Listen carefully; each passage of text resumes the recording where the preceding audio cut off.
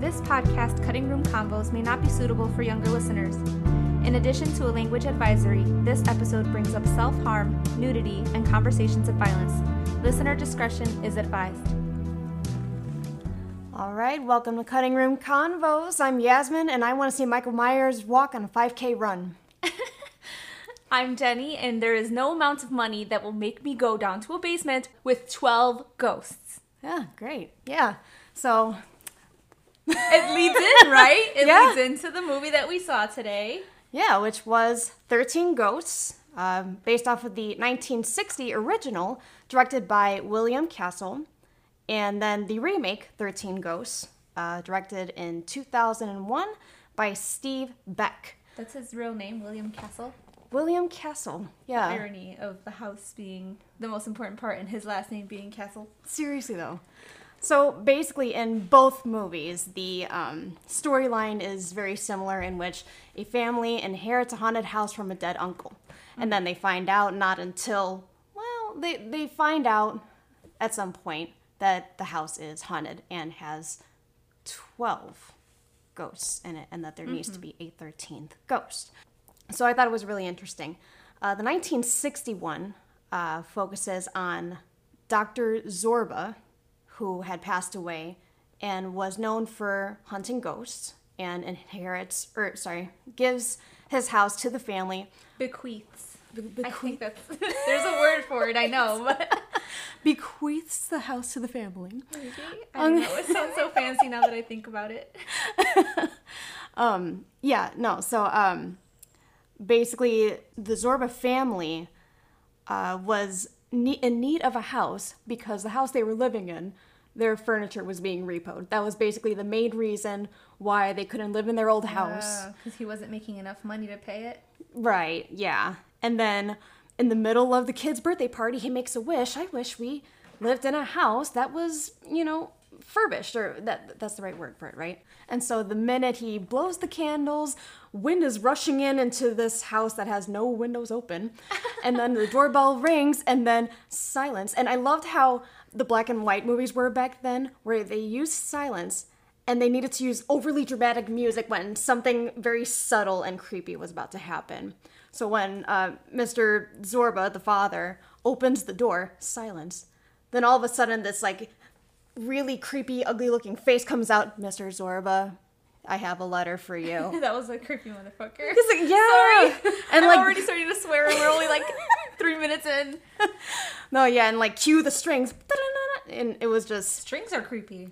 They really are. And honestly, in the black and white movies back then, the music really brought, I guess, the scary vibes from those movies back then. Otherwise, without it, it would be rather boring. But you gotta think about, the tolerance that people probably had in that day, too. Scary movies were fairly new, and, That's true. anything like that creepy dude who comes in delivering the message probably scared someone shitless.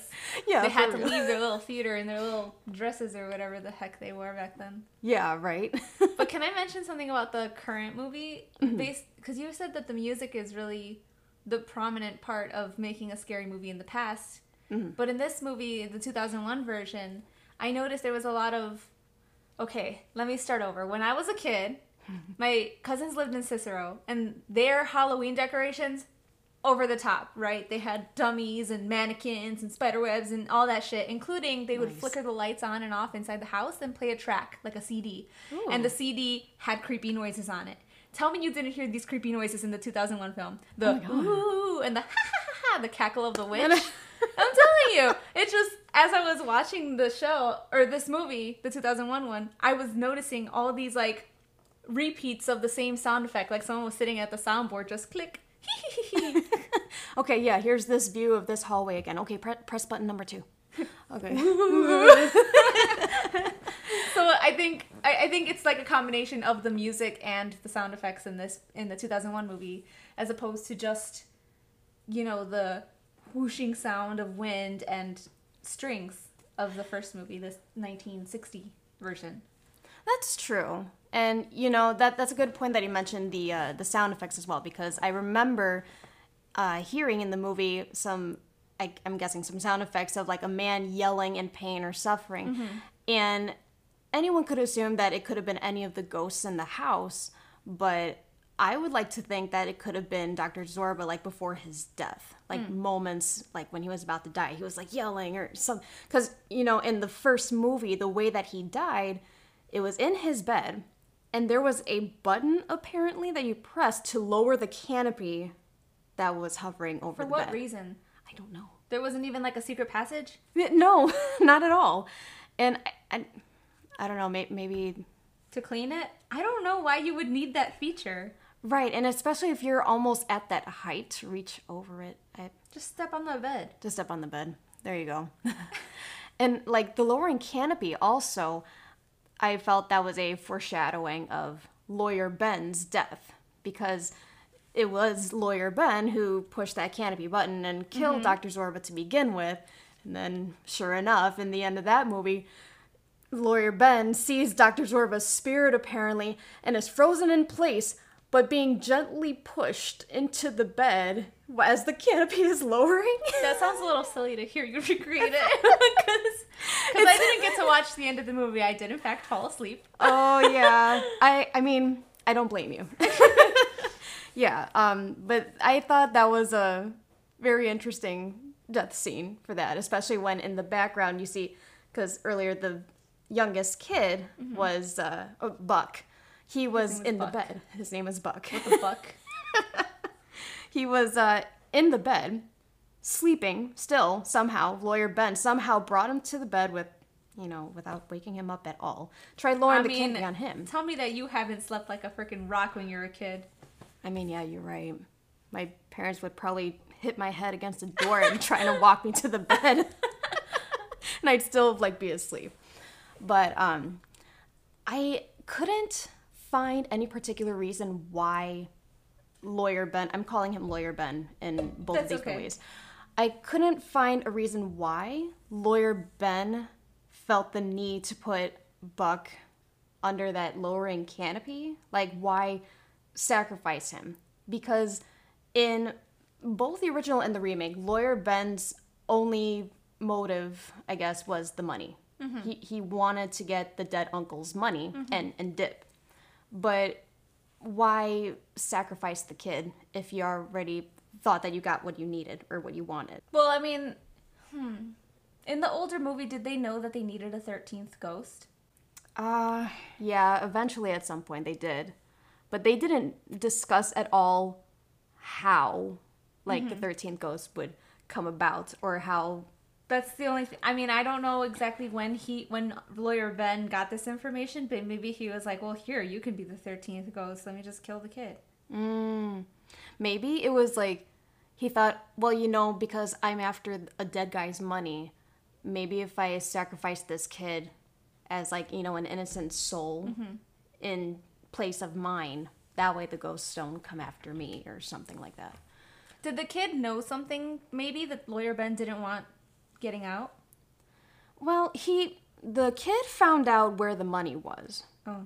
He did by, like, constantly sliding down the stair banister, and every time he slid down, a couple $100 bills would pop out, which, by the way, that money looked like pieces of cardboard. Really? It was like, it did not, you didn't see like a president's face money? on there. Yeah, it was bad. Like Monopoly money, but like blown up 3 times the size? For real. Like, oh my God. But yeah, I mean, that's the only thing I can think of. He knew where the money was, and he was, I guess, trying to get more involved with Ben, like on this treasure hunt that Lawyer Ben had set up for him and whatnot. Dang. Yeah. You know what? Now I'm thinking about, how did dollar bills look in 1960? Did they look the same as we know now? I wasn't alive. I don't know. That's a good question, if you were though. born, you know, if you were alive in 1960, hit us up. How old are you? Yes, please. I don't want to do math. It's too late. It is way too late. Excuse me. But yeah, I mean, that's all I can think of when it comes to Lawyer Ben dealing with Buck. And then at that same time, when he was dealing with Buck, Elaine, I'm guessing the maid who was in Dr. Zorba's house. She was like, I was going to make a Harry Potter reference, like the house elf that stayed to protect the house in the Sirius. Only she didn't get a sock, though, so I mean, she must have been stuck. It must have been cold. Oh, God. But in the beginning, when Buck was talking about Elaine, he kept calling her the witch. Mm-hmm. Like, oh, she looks like a witch, and she always talks about these spirits. And they were like, rude, don't call her that. Right. But she does. Yes, for real. I mean, spoiler alert, not that I expect anybody to see this movie, but it's pretty clear in the end that she was a witch. Because there were lifted objects going on around the house, nothing too violent, really. Yeah. And then I think, well, this is what I think. She had a sort of premonition of Dr. Zorba's death. Because she would talk about how, oh, Dr. Zorba used to get all of his, stocks and whatnot, turn it into cash, and just hide it in his house. And she would say it was foolish of him to do that because I think she knew that Lawyer Ben was a snake. Yeah. Like, I can't think of any other reason why, she would think, like, she would care so much about what Dr. Zorba is doing with his earnings, with his life, and then, without thinking he's gonna die. And then his money is just out there. Yeah. I have to do something about it. That's probably why she stuck around the house after he passed, too. Just because she knew that freaking slimy Lawyer Ben was going to come back for the moolah. Right. And that's why I had this little theory. Because in the very end of the movie, as soon as the family leaves and they get their money, they learn that Ben was a snake and they move to a new house, whatever.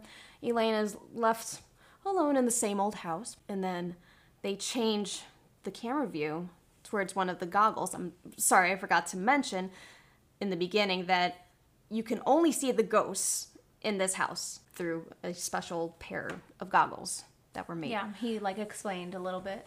It was some, long scientific words about electrons and something or other. Yeah. But there was just one pair of glasses in this first movie, right? In the 1960s version? Yes, and in the 1960s version, they didn't explain how the goggles were made. Yes, they did. They did? Mm-hmm. He took that and the Latin book to his coworker at the museum and asked him to translate the Latin. And then what about these glasses? And yeah, it was this coworker who said that I forgot Dr. Zorba, right? That was his name. Made them.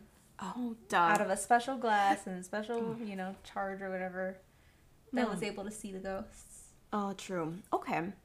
But then I couldn't help but wonder, because in that end of the movie, after the family left, they showed the goggles suddenly levitating and then, just blowing up. Really? It just disappeared, disintegrated, whatever you want to call it. Do you think the witch did that?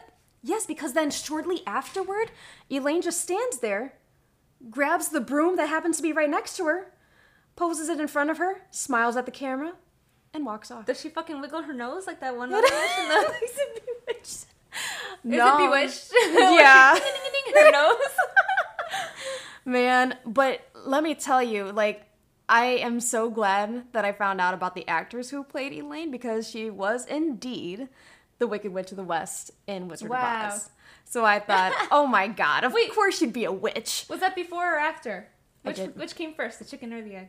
That's a good question, because both are in black and white, and I don't know what year Wizard of Oz is. I'm going to look this up, because we got the power of the internet in our hands. Yeah, right? Because, whichever one came first, it's interesting to find out, because, well, one of them was obviously an influence for the next one. You know what I'm saying? 1939. Oh my God. That makes sense. She did look a bit younger in Wizard of Oz. Dang, she was typecast after that. Yeah, she was. She was destined to play Harry Potter the rest of her life. And it's funny, when I went on IMDb for her and they showed her little profile and the headshot, it's of her with a witch's hat. Oh, really? Maybe she liked that. Maybe that was her thing, hire me, I'm a witch. I can see that. And, maybe it's just me, but I feel like that actress kind of gave me the same vibes as the actress from The Nun. They both had the same distinct features, their noses, and they both seem to be destined to play a certain type of role. Yeah. You know what I mean? So I thought that was very interesting. I was gonna say something mean. Oh no. Ugly people can get into Hollywood too. It's okay. I have a shot. Oh my God, stop it. But yeah, so when I saw the goggles like levitating and then being destroyed, like I couldn't help but think if that was her doing, and then if she just simply put a spell on the goggles to make, the Zorba family see these illusions rather than actual ghosts. So, I mean, maybe then she was even using the spirit of Dr. Zorba to do that whole circle thing, but like, I don't know. I think in that case, there was no ghost. That's what I think. Well, maybe you brought up a good point that she could have like put a spell or an enchantment on the glasses to make them see, you know, to lift the veil, as people say in Vampire Diaries. I'm gonna bring that up every episode. Oh my God. Harry Potter and Vampire Diaries, I'm pretty sure I brought up like every episode for the past. Anyways, so maybe they said that Dr. Zorba made the glasses, but maybe he like thought he made the glasses and she was always there wiggling her nose. Ding, ding, ding, ding. Oh, like, oh, hey, it works. You did it. You did it. Good job, guys. Feed the man's ego. Oh my God.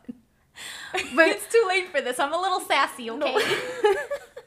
So I'm thinking like this whole, because they didn't show a lot of detail or background about the ghost in the 1960s version compared to 2001, which is why I think like Elaine was a witch, the mastermind behind these so-called hauntings and just an elaborate scheme to just avenge Dr. Zorba's death, to bring justice to Lawyer Ben, and to bring the money to the rightful owners, or beneficiaries, I guess. Yeah, good theory. I also kind of had this sort of idea, what if it was actually Elaine that killed Ben? Because, I mean, just seeing that scene with Dr. Zorba's spirit just slowly pushing Lawyer Ben onto the bed, it seemed rather like someone was casting a spell, and it was slowly working, like Lawyer Ben was in a trance. He ended up having to obey and go on the bed. I mean, that's what I think. I don't know, but so then that's all I can get from the 1960s version, and then I also found some horror movie rules actually in this one as well, so we can get to that. So some of the rules that I kind of guesstimated that was in the 1960s version of this movie. First one is where you can't say, "I'll be right back." And the little kid, sure enough, Buck, he said, "I'll be right back." I thought, oh my God, what's going to happen to him? But what happened beforehand is that he was talking to Lawyer Ben. And he said that to Lawyer Ben, and I feel like that was kind of a loophole. He was already talking to like this shady character. Because usually when you say, "I'll be right back," you end up going towards a shady character or bad guy, but the bad guy was right there. So, I mean, that's what I thought too. And plus, not to mention their secret that they keep mentioning, that Buck keeps saying to everybody, it's a secret. But basically, though, Lawyer Ben, was actually using Buck to get to the hidden money, and Buck clearly was not aware of that. So I thought that was interesting. And then another thing that I found was that a Ouija board was actually used in this film. And I did not expect that at all. But from what I have found throughout a good number of films was that whenever a Ouija board was used, it would lead to a possession of a child. Like specifically a kid? Huh. Yeah. I mean, that's what I've always found with The Exorcist, The Conjuring 2. But instead, it seemed like this Ouija board was actually used to try to communicate towards the family and trying to warn them. Because, well, the, what's that triangular piece that is moved? Oh, shoot. It starts with a P. Oh, The gosh. planchette. Yes, that. when it was being lifted. Oh yeah, really silly. It definitely was definitely on a string, but that's okay. You know, I'm pretty sure you could see the string. Spooky. But it was pointing towards the daughter, and I couldn't help but think, oh, well, they're just trying to warn the family that she's a next target, probably. Mm-hmm. But I thought that was interesting how the Ouija board, didn't lead to something really demonic. Mm-hmm. That's interesting. I'm going to have to take a look anytime a Ouija board comes up. I mean, obviously, like, children are always the most innocent souls, so they're always the ones that get targeted by spirits and demons, but... Oh, yeah. But it's interesting that you correlated the Ouija boards with the kids, because I never thought of that. Yeah. And then, at that same time, when the Ouija board was basically saying that there was a ghost in the house that was intending to harm, I couldn't help but think that Ben was the only shady person in the room, not even the ghosts. And before he became a ghost, he was infiltrating the family as like a more human form of possession.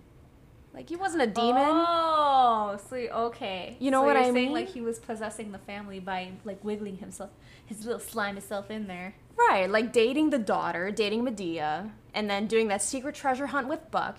Mm-hmm. You know, kind of like winning their trust. And so I thought, damn, that's like a possessive. Form of possession. Yeah. Yeah. Yum. Yes. I try. Ooh, don't touch me. I'm too hot. Oh my god.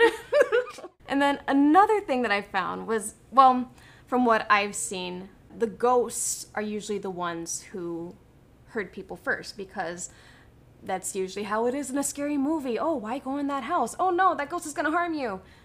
It's always been assumed that way.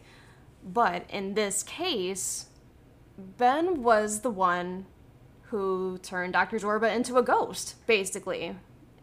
And clearly Ben was alive when he did it. So, you know, it only makes sense. And then... So who's the real danger here? Humans or ghosts? See, right, that's what I'm saying. Keep moving back, by the way. I'm sorry. But, and it wasn't until then that Dr. Zorba, as a ghost, did harm. Got his revenge by killing Ben in the way that Ben killed him. So, how the turntables. Oh, yeah. How the planchette points. So then let's move on to the 2001 remake, which goes way more in depth, and I really liked it very much. Okay, so the 2001 remake of 13 Ghosts focuses on a family with the last name Kritikos instead of Zorba. I'm not sure exactly why they changed the last name. Maybe it was for copyright reasons, perhaps. But they did keep the first name of the father, actually, from the 1960s version. But that name was used for the uncle in the 2001 remake. Oh, yeah. If that makes sense. So I thought that was interesting. Same with Lawyer Ben. Again, that's why I'm calling him Lawyer Ben, because he is a constant in both of the films. Yeah, and that was probably... That might have been so that they can kind of... red herring? Is that what it's called? When there's something misleading that makes you think, oh, hey, this guy was in the last movie, so maybe he's going to be the same guy in this movie. Oh, okay, yeah. Yeah, that makes sense. So, yeah, Cyrus Kritikos, who, like Dr. Zorba, did ghost hunting.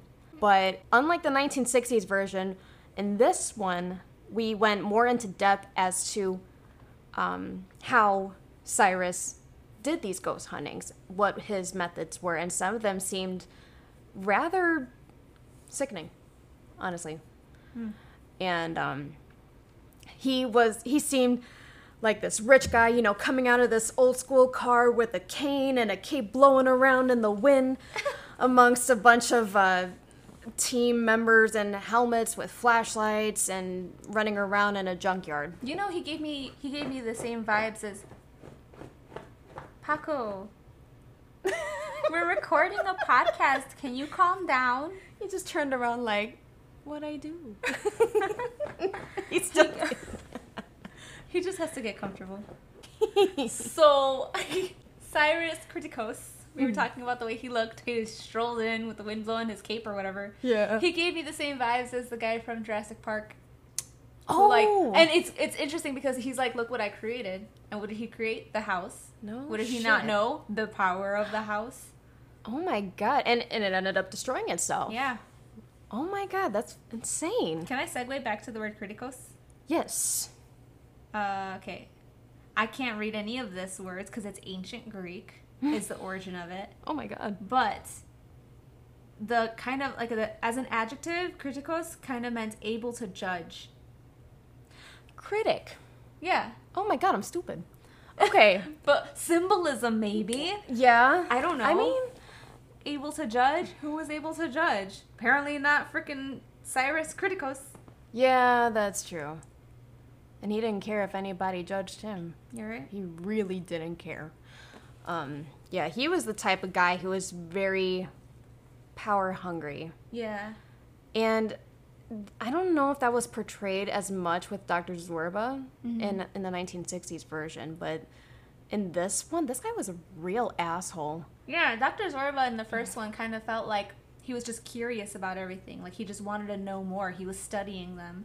But this guy, he seemed like well, we'll get to it later probably, but, like, the whole point of him capturing these ghosts was not to study them, but to use them.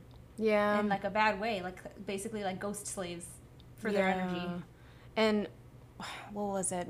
Lawyer Ben had mentioned earlier in the film that Mr. Kritikos was a collector of some sorts. So I couldn't help but feel that when he built that house and had those cubicles, Little glass jail cells. right, built for each one, clearly he was collecting them for something big. And not only did he, like, hire an entire team of people to, you know, run a truck that sprays out blood as bait, he also had a I don't know if he was considered an assistant, but he was the guy who Called worked himself his assistant. Oh, okay. Dennis Rafkin. Yeah. And he was very clairvoyant. Anybody that he touched, spiritually or, like, physically, he could see what was going on in their lives. He could see, like, probably even premonitions, honestly. Their past, things like that. And same thing goes for whenever anybody touched him. He had a scientific word for it, too. Oh, he did. Something, I think he said, like, linking, or... Oh, yeah. He's like, that's what the psychologists call it, linking, and... I can see you're passing your memories, and I don't want to. But they flash before my eyes. Now, when he said psychologist, was he talking about his own? Like, did he have a therapist, maybe? I don't know. I Did mean, we even talk about who the actor is yet? Matthew Lillard. Oh my god. He did Damn, really well in if this I character. ever get the chance to meet that guy, I will let you meet him instead. Hey, sounds good to me. I want to meet him. Sounds like a ball of energy that I can't handle. I totally can. Like, we can vibe, man. Let's go. But his character, Dennis Rafkin, it had so much growth, and it surprised me throughout, theoretically, this one night in this film. He started out as, like, you know, this guy who was constantly worried and, you know, needed to take something to get the edge off, you know, with seeing all these ghosts, and had even some comic relief, to then, spoiler alert, sacrificing himself, actually showing care for the people that he just met. So I thought that was a really good character, and I was actually rather sad that he died. But... I don't think he sacrificed himself. No? I think, I don't count it as a sacrifice because he knew that it was his time. Oh, well, true, yeah. He had that He did premonition. protect the guy, though, you're right. He, like, put the glass wall with the protection spell to kind of protect the dude. Yeah, no, that's true. But I still feel like I've seen somewhere else that we're not mentioning. Oh, the guy who played Arthur? Yeah. Yeah, all I can think of is Mr. Minion from Spy Kids. And hey, he did good at that part too. He played a bad guy in that. I didn't think he'd be good at that. But yeah. So Dennis Rafkin was a very clairvoyant assistant to Cyrus Kritikos, who kept having to do more and more work for him. Cyrus was a very demanding person, but like without giving Dennis the pay that he was contracted, the pay that he was owed, you know. But he really grew from a person wanting money, and that was another interesting thing in this remake. There were two people who were after Cyrus's money. Yeah, greed was a big thing in this movie. Mm-hmm. Now, with Dennis, I feel like it was less like, well, Lawyer Ben was like for a want. Dennis seemed for a need, because he was like, hey, you know, you contracted me to hunt 12 ghosts for you, and you still haven't paid me for it. I mean, I'm working for you. I need this. Yeah. So that's what I think, that there's a big difference between him and Lawyer Ben in that case. He did take money to go to the basement. He did take money to go to the basement. But you're right, it does sound a little more desperate than just, you know, ooh, money, let me take it. Yeah, yeah, that's a good point. But, I found out where I've seen him before. Where? Men in Black. Men in Black. And oh my god! That was Jeeves! I was like, why had this guy's face ingrained in my brain? It's because I've been watching Men in Black since I was freaking little. Because you kept watching the head regrow. Like, exactly, how do you forget that? Exactly! And then his eye was always the wrong way. How did he do that shit? Like, I'm surprised he wasn't Pennywise just for that. Like, his eyes. Oh my god. That was great. I'm so glad you made that discovery, because I completely forgot about that movie. I was like, that man's face is in my head. Oh, he also played Luigi in Cars. Hey, what? I did not know that. That was great. Okay. So, sorry, back on track. Go ahead. Yes. So, again, after we see Cyrus Criticos trying to hunt a ghost in the beginning of the movie, and then it really goes to shit when all of his team members die, and the only one who survives is Dennis, and then Kalina, who was teamed up with someone named Damon. They were both basically, let's say, ghost rights activists. Honestly, that's what I call it. That's the vibes, yeah. Because they knew that Cyrus was like taking them as prisoners, and they wanted them, like, ghosts should be free. She even said they are human beings. Right. Yes. And she was one of the only ones who survived too. And her boyfriend, partner, whoever that was, Damon, didn't survive. But I couldn't help but notice that she seemed to be portrayed as the so-called witch that, you know, was in the 1960s version, because she had these tapes and spells, this book called the Arcanum, which was that book that was written while under demonic possession. I don't remember if she clarified that Cyrus was the one who wrote the book. Mm-hmm. While under demonic possession. And I'm surprised that, well, not surprised, that they didn't go more in depth into that, because a guy who was into hunting ghosts somehow becomes under demonic possession. But Cyrus is the type of person whose soul isn't that pure. It's the type of soul that, you know, demons wouldn't try to fight in your body for. You know what I mean? It's just like, okay, you're practically one of us already. I think he was theory, he was always demonically possessed. That's true. Because why would you write that to open the gates of hell if you're not already, like, possessed by a demon? That's true. From the beginning of the movie. Yeah, and he kept talking about doing great things, being greater and all powerful, and I mean, demonic, powerful. It kind of makes sense. But yeah, that Arcanum, it also had the map of the house, the machinery, and the backstories of all of the ghosts as well. Mm-hmm. And the type of ghosts that were needed, I guess, for to be in that house. Or it was the representations of the 12 Dark Zodiac. 12 Dark Zodiac. And that was very interesting as well. But her role completely did a 180 on me. For one thing, I did not expect her to be in love with Cyrus after... Yeah, that was gross. Yeah, I mean, okay, I can see them trying to turn the story around with her suddenly working together with Cyrus, keeping it platonic. But did they have to kiss? Yeah, with his freaking slashed neck, and she's like, come here, you big... I'm so... God. Bring that nose up in here, baby. Stop. Leave his nose alone. Ugly people have a place in Hollywood. Oh, God. But, yeah, like that... hunk of burning who? I was trying to figure out what I was quoting. You hunk of burning who? Oh, my It's the God. Grinch. It's a great movie. But, yeah, that romance part, lust, whatever it is... That didn't need to happen. We could have lived without that. It was not necessary. Although, I wish I would have known, like, maybe a better reason as to why Kalina was suddenly working for Cyrus and doing these things for him. Theory. Huh. Well, since he was under demonic possession, would he Oh. basically just, like, I don't know, enchanted, hypnotized? But that's some witchy shit. No, him, the demoness. Oh! To her. He did it to her.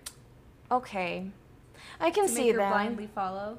I don't think she's a witch. I think she just studied the occult. I Yeah. think there's a difference between being a witch and studying the occult. Then again, I only know, like, white witches, so... Oh my God. No, I don't mean, like, white like the person. I mean, like, white witch versus dark... Okay. No, that's... Sure. Okay. Anyway. As in, I only know witches that do good things, okay? I don't know any witches that put curses or hexes. I don't go that way. It scares me. No, that is totally okay. But I do agree with you that she was indeed an occultist, because I think, well, at least in 2001, they were trying to sort of modernize the idea of a witch. It wasn't someone, with a broom and a hat and making things float. But they definitely used that character to go more in depth to the stories with the 13 ghosts and the Criticos family. So She just popped out of nowhere, too. she really did. And like, I slipped through a crack while the house was shifting. bitch, please. Like, you apparated or something. I don't know. Okay? No one's gonna, like, easily walk into that house and easily walk out. I mean, I guess she was a great help at first. But, She had those weird-ass flares. yeah. She had, like, these flares that the ghost would just randomly vanish if she, like, poked him with it or whatever. Like what? It was just, like, a fire? holy flare? I don't Like, know. Holy flare. A flare blessed by a priest? I don't know. I'll believe it. I'll believe it.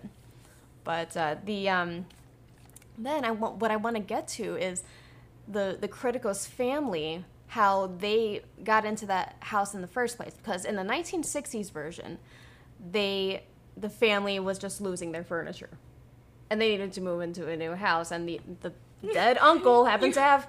You make it sound like they didn't have a sofa, so they had to move. That was basically it. No, they were struggling with money. Oh my God. Okay, yeah, you know what? I'll give them that. But Money is a really big thing that families. Lots of divorces happen. oh my God. No, but seriously, they were struggling with money, and like that's why they were so desperate. That, like in the 1960 movie, they told them, like, "There's ghosts in this house. Are you sure you want it?" Yeah, that's true. And they were like, "Well, we have no other place to live. Our house is being repoed, so." Yeah, like, oh, it has some ghosts. That's not so bad. Right. We'll be fine. Everything is fine. But this family had a tragedy. Their house was on fire, and the mom somehow was stuck in the house with the fire and died there. And I thought, oh my God, that's just sad. And then when they showed her ghost in the uncle's house, I wasn't even scared. I was just like, it caught my breath. I was like, oh my God. And the youngest kid is seeing his mom like this. Like, yeah, half burned, and she was connected to an IVs, and like. Yeah, that would scar me. Down. It was so sad. Yeah, and like it like really clicked together when at first, what is the little kid's name? Do we have the little kid's name? I had to look on IMDb for him. Abby? Bobby what's his name? Okay, when Bobby was about to go down to the basement and and you heard the multiple ghosts fighting, like, Bobby, come here. And then another one saying, Bobby, go back upstairs. Bobby, turn around. Bobby, don't look. Oh. And, once you see the mom, you're like, damn, that was the mom the whole time. It really is heartbreaking. It is. I was like, oh my God. Kid, run. Listen to your mother. Please. But, yeah, it was really unfortunate that the mom had passed away, and the house was destroyed, and then suddenly they had overdue bills. They were living in a crappy apartment with their nanny, which, by the way, the nanny, love her. Oh my God, she was great.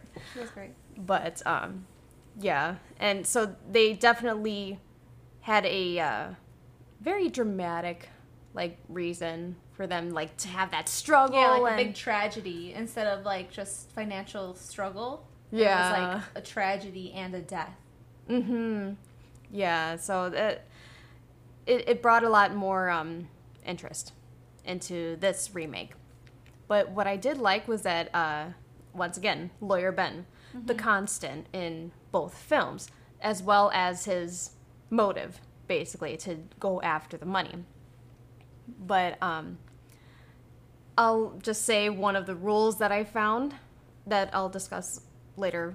But this particular one that I found in, kind of scary movies or even action movies, were that the most greediest person, when they achieve what it is that they wanted, once they sold someone out and stole the goods, in the very end, they get what's coming to them. They get what they deserve. They get punished. But, basically in the beginning of this movie, practically, Lawyer Ben is just cut out. Literally. Nice choice of words. I see what you did there. No pun intended, I swear. He was cut out. Oh my God. But yeah, I mean, I'm glad they ended that one quick, because clearly that character needed to go. The nanny. Did he split? Yes, he split. And if you guys see this movie, you will understand what we're saying. Yes, please watch it. Oh, speaking of those gruesome deaths, people were freaking, backs were broken. People were folded in half. There was, blood everywhere. Oh, my God. It was pretty gruesome, actually.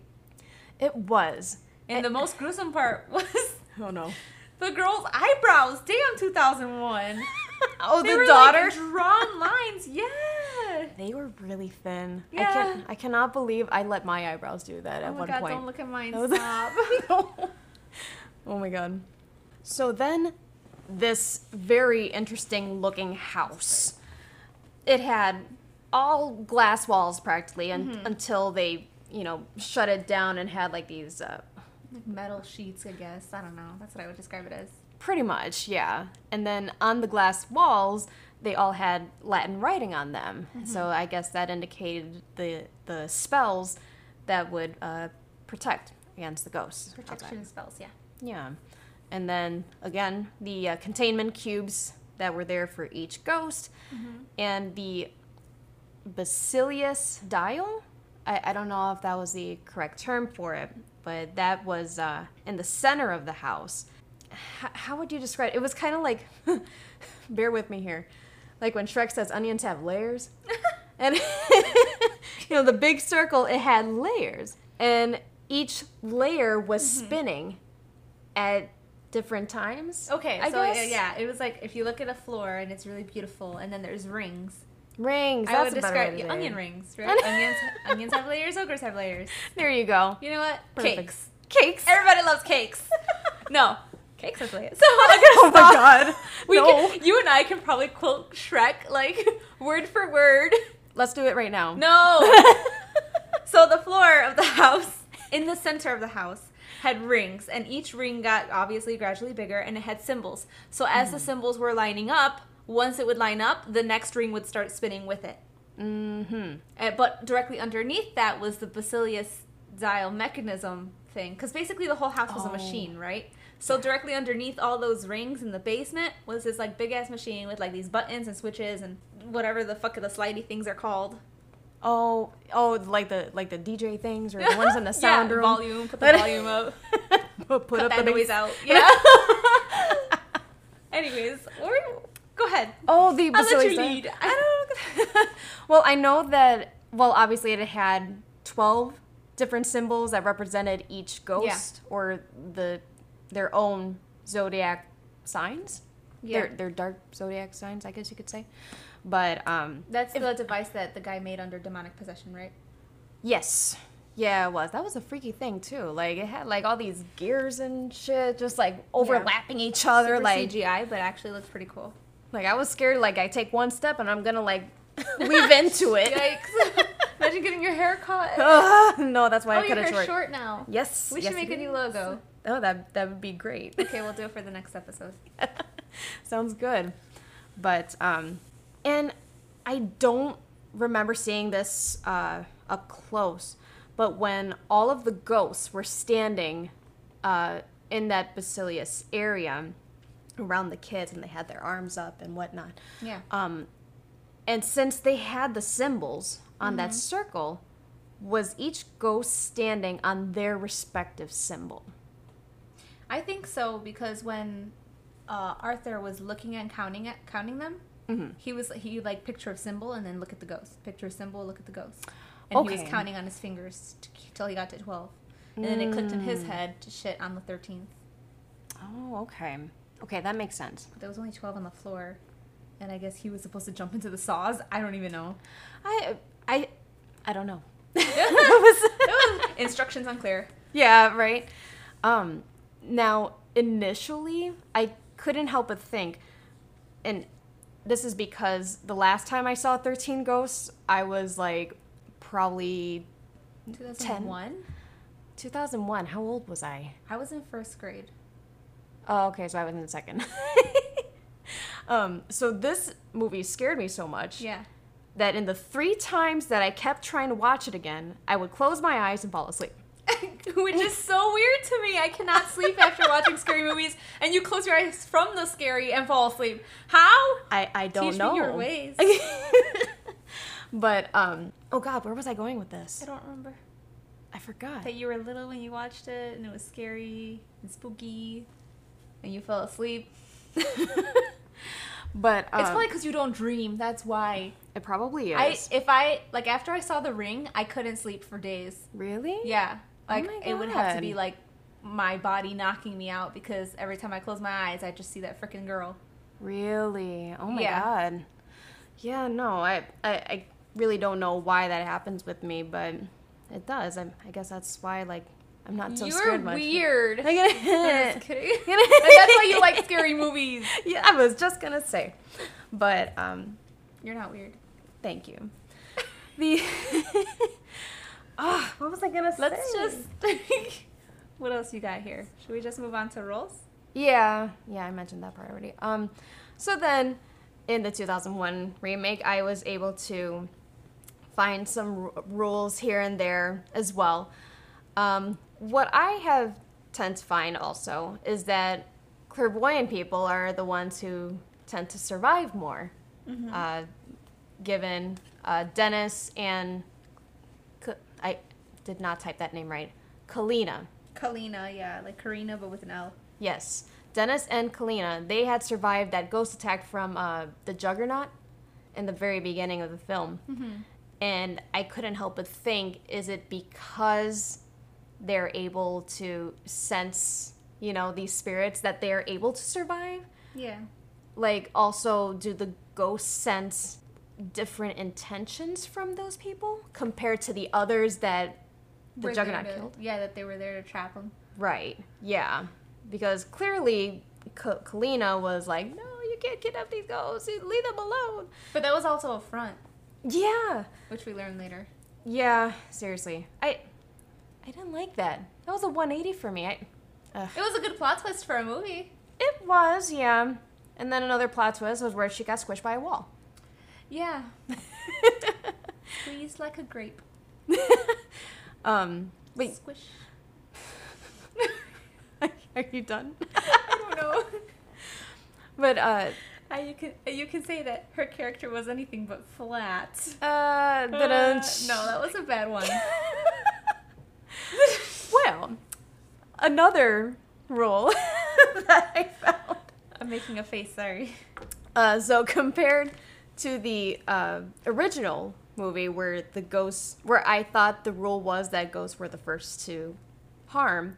In this case, it seemed to be that the ghosts were harming or killing. Yeah. Like the Juggernaut first thing was killing all of those workers, dismembering them, with and the cool silver jacket. and like, I don't know, flattening them and whatnot. But also, there was another ghost who was the one with the cage around her face. The banshee. No. The banshee. The jackal. The jackal. Yes, when she, I'm not sure. Took a hold of the daughter, dragging her down the hallway, lifting her up on the wall, and scratching the living hell out of her on her face and her chest. Okay, by the way, I just have to mention, when the daughter was being scratched all over the place, did they have to show, like, clothes ripping and then her bra almost ripping off her left tit? I'm sorry. Yes, because I was thinking the exact same thing, because there was a ghost in this movie called the Angry Princess. Oh, yes. And she was basically like this naked woman with cuts all around her body. Oh, no. They really did focus on her a lot, too. I think it was just fanfare. I think it was just trying to, like, ooh, it could be. Boobs. Like, ooh. That's true. And you know what else is boobs? Ghosts. Boobs. Oh, my God. Gotta get out of here. Okay. But, like, Too late for that. oh my God, it's midnight. Yay. No, yay, that's scary. No, stop. I couldn't help but think also that another reason why they could have elongated that scene with the what was her name, the withered lover? No, that was the mom, the boob lady.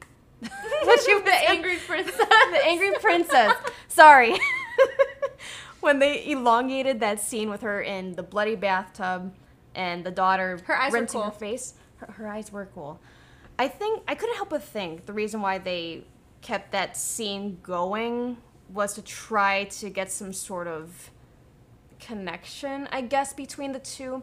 Because when the daughter was getting scratched up and her clothes getting ripped off and whatnot, I couldn't help but feel, what if the angry princess? Yes. The angry princess, sorry, was... We should make, like, a little flashcards for you. You really should. What I was saying was that, what if the angry princess was facing a similar fate? What if she was maybe somehow abused by the jackal and she couldn't handle it anymore? I'm sorry. Oh. And it ended right there. Good theory. Maybe. Because it was the same. Like, she had all, like, Angry Princess had all these scratches around her body. Yeah. And girl named, whatever her name is. Oh, Kathy. Kathy was getting scratched all over her body, including her chesticles. Where do you come up with this? I'm pretty sure that came from, like, middle school. Someone probably said that in middle school. Chesticles. I love it. No, stop. Don't repeat it. But, yeah, I couldn't help but think there could have been a potential second happening from the Angry Princess, but that's what I think. Anyway, That's a good think. Thank you. Another sort of rule that has been common. I know you're laughing at me, Jenny. I'm not laughing at just because I said that was a good think and you said thank you, and it reminded me of oh my God, the Marvel movie Shoot. What is it? Our memories are better now. Yeah, okay. I'm getting so off topic, but that's because it's nighttime. The Captain America Civil War, and Ant-Man goes, "Thanks for thanking of me." Oh my God. Anyways, you got good thanks. Continue. Thanks. So, I'm a polite person. I can't help it. I have to say thank you. Anyways, another rule that I have learned is that, okay, Black people tend to die in horror movies. It has been seen. It has been done too many times to my liking. But in this movie, they did it different. They not only was the nanny, Maggie, suddenly in that control room of the, oh God, what was it called again? I almost said basilisk. Basilisk. No, the Basilius. The Basilius dial. The Basilius dial. She was at the control center of it, like with all the dials and shit. Yeah, and, you know, she was messing it all up and stopping the whole chanting and whatnot, and caused the whole thing to explode, basically. And then they gave that impression that the thing was exploding. She was like, oh, shit. Explosion. Okay, then it looked like she wasn't going to survive that. And then I thought, well, okay, if they were going to kill her off, at least she died with a purpose. Yeah. But then in the very end of the movie, after the father hugs the kids and everything is happily ever after, she is like, I am not going to be a nanny no more. You cannot pay me enough to take care of these kids. Wasn't in my job description. She's great. And she sang the credit song at the end, too. Or rap. It was pretty good. It was good. It's in my head. Yeah. Mirror, mirror. Okay. That was wonderful. And then, okay, yeah, another rule was, again, the greediest people tend to die last, but in this case, Lawyer Ben died first, so there you go. Okay, weren't they all greedy in this movie? You're right. Mostly the daughter. Because she was like, you know, trying on the perfumes in the bathroom. She's like, we hit the jackpot. What are the 7 deadly sins? Maybe they each... Nah, probably not. Greed, you know... lust. No, there was no lust. Gluttony. No one was eating anything. Damn, they didn't got snacks. I had that idea at first because I thought of lust with... I thought of lust with the Angry Princess at first. Oh, yeah. But it seemed to go in a different direction. Days, not 7. Yeah. Never mind. Well, it was because like I felt like the daughter wasn't greedy with money. She was more like vain with herself. Yeah, that's true. She was kind of just like maybe like Hillary Banks. Daddy, can I get some money? Can I have $300? Daddy. Thanks for hearing our impressions. We're here all week. So we're here every Friday, actually. Oh, there you go. Tune in every Friday. Oh, yeah.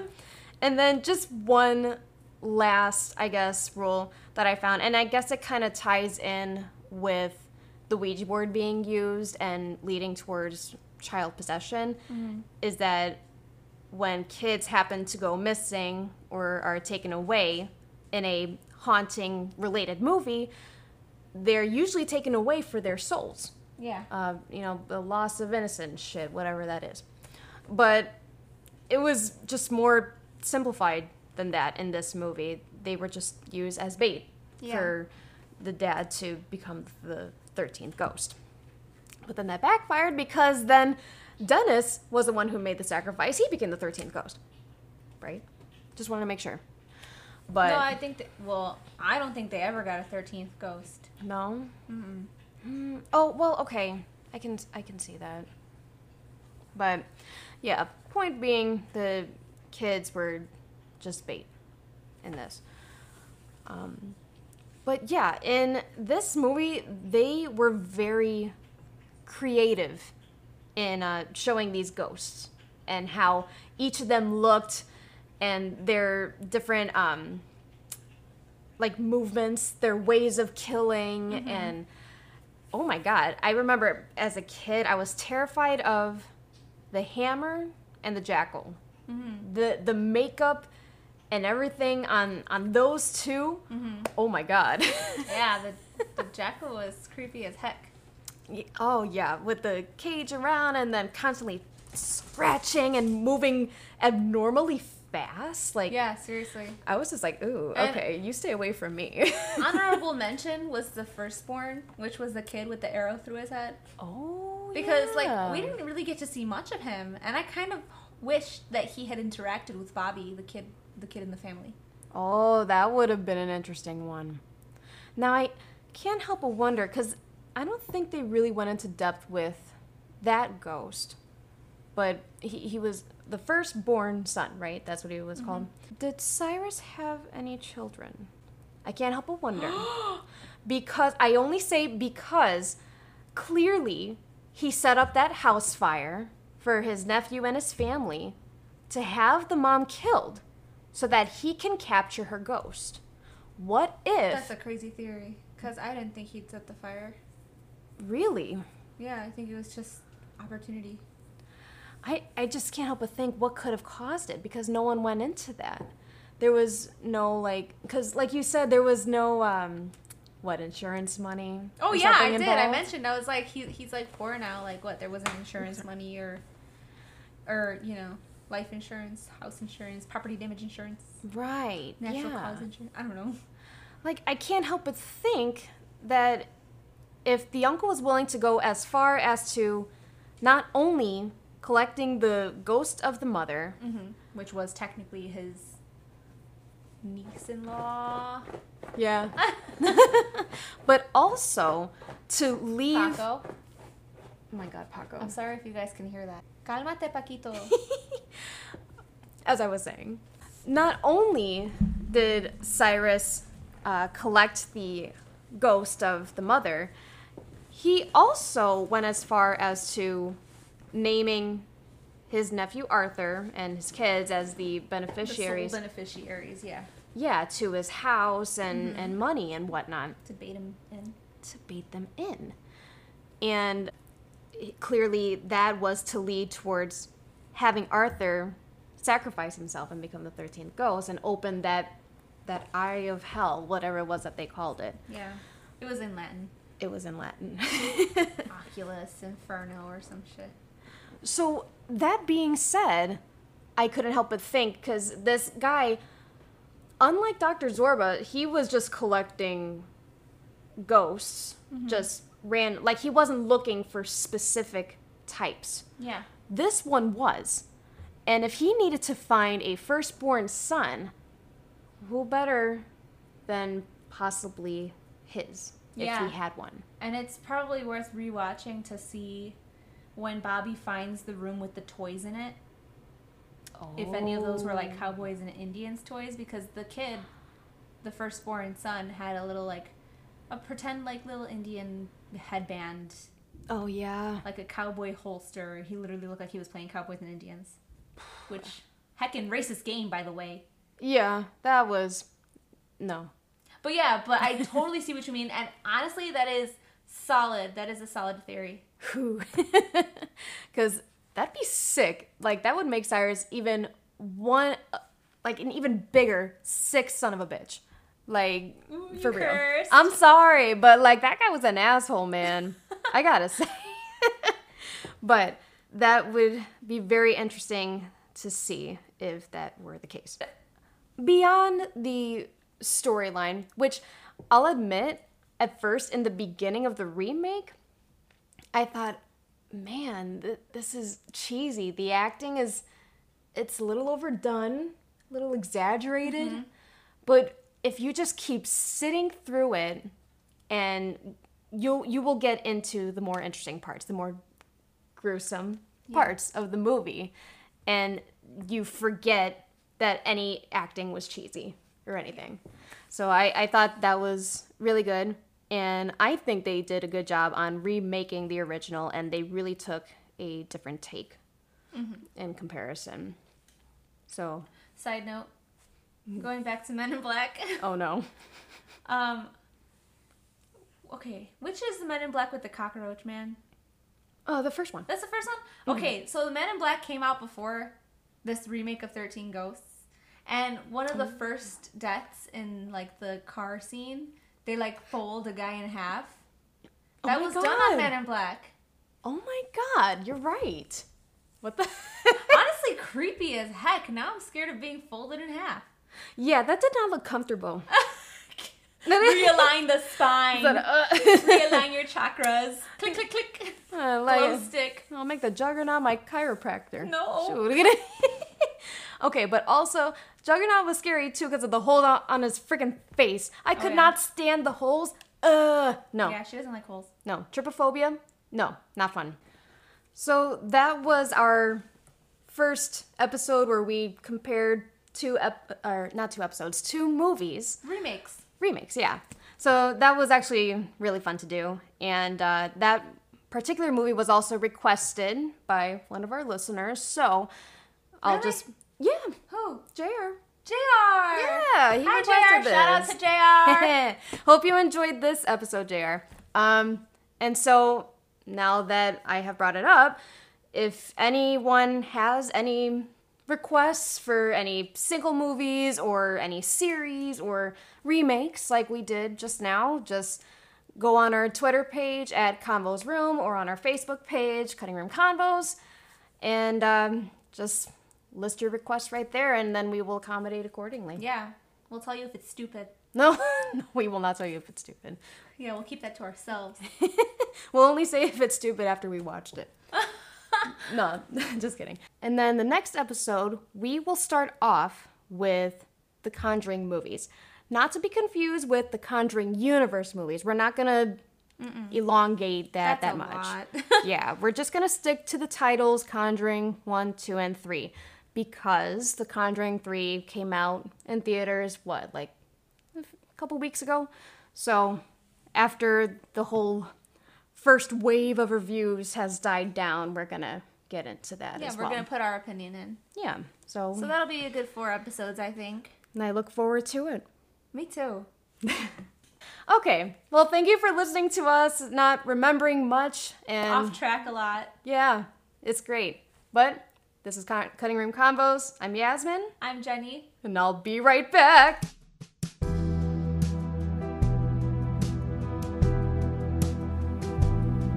Cutting Room Combos was recorded at our home studio. All opinions are our own and we do not represent any companies mentioned. This episode was about 13 Ghosts, the 1960s film, directed by William Castle, and 13 Ghosts, the 2001 film, directed by Steve Beck. Don't forget to follow us on Twitter at Combos Room. Hope you enjoyed!